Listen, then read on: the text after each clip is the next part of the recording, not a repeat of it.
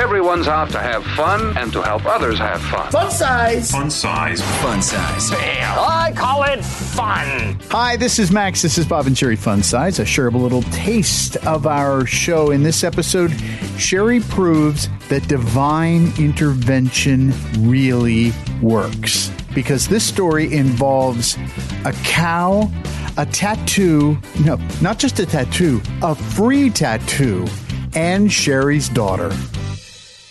I just want to share with the audience that prayer works. And if you have any doubt, I'm now going to give you an example of the power of prayer in my life. Are you ready?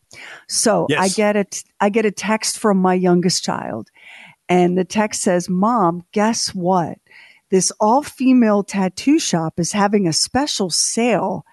And if you choose one of these tattoos, you can have it for like $25. And I'm going to go. And then my phone starts blowing up with images of the available tattoo art. And one of the images is circled. And it's a laughing cartoon baby cow.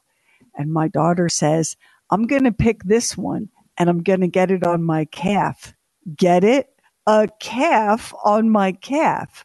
And I replied back because I know how to pick my battles. I replied back, LOL, what a plan. And as soon as I hit send, I said, Lord, I try not to bother you. I really do. I have such petty problems. Thank you, by the way, for the mild case of COVID and for all of my many blessings. Lord, I ask you to put a roadblock between my baby girl and that cow tattoo on her leg. If you could do that, Lord, in your infinite grace, I surely would appreciate it. Amen. Day goes by. I don't hear a peep. Where's the cow tattoo on your leg? And so I text and I said, hey, how's the cow tattoo going? And she replied back, on my way now. My friend is driving. And I was like, oh, what fun. So we never got a chance to talk about like why a cow tattoo on your leg? And she's like, because I told you, a calf on my calf, LOL.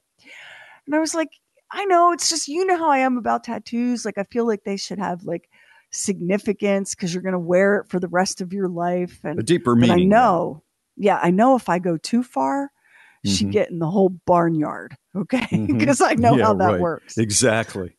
I said, but I love a good pun or a visual joke. Ha ha ha. I know you do, Mom. I'll send a picture as soon as it's done. Hours go by. Finally, I get the message. Well, I couldn't get it. I got there and the lines were around the building and they capped it. And I just didn't get there in time. And I was like, oh no, I am so disappointed for you. Hang on a second. I have another call on the other line. Lord, let me thank you for making the line wrap around the building so that my child could not exercise this weird, random, momentary impulse to have a picture of a cow permanently inked on her leg. Amen, amen, amen. So, folks, and you're not an anti-tattoo person. I mean, not at all. You have a tattoo, yeah. Not at all. And in fact, I'm in the process of picking out another one. But here's what I am. I'm not anti-tattoo at all. And it was a cute little cow. It's just I'm not a fan of making really big permanent life decisions on an impulse like that. That'd be like her texting me and saying, I met a guy whose name is Vincent Caramia. We're on our way to Vegas to get married now, so I can be Caramia. LOL. These are big decisions that we don't want to make just because it'd be like really super funny, going forward. Even though you can always cover it up or wear socks, whatever. But the point of this is not the tattoo. The point is, folks, sometimes if you ask nicely for a miracle, you will receive one. It's almost like a joke. You can only tell a joke. Well, most of us can only tell a joke with the same punchline, but so many times. And then everybody knows it. If somebody you don't know comes around, you can tell it again. But after a while, you get sick of telling that joke. And I can tell you, after about 5 years of explaining when somebody says, oh, there's a little cute cow on your calf. Why did you pick that?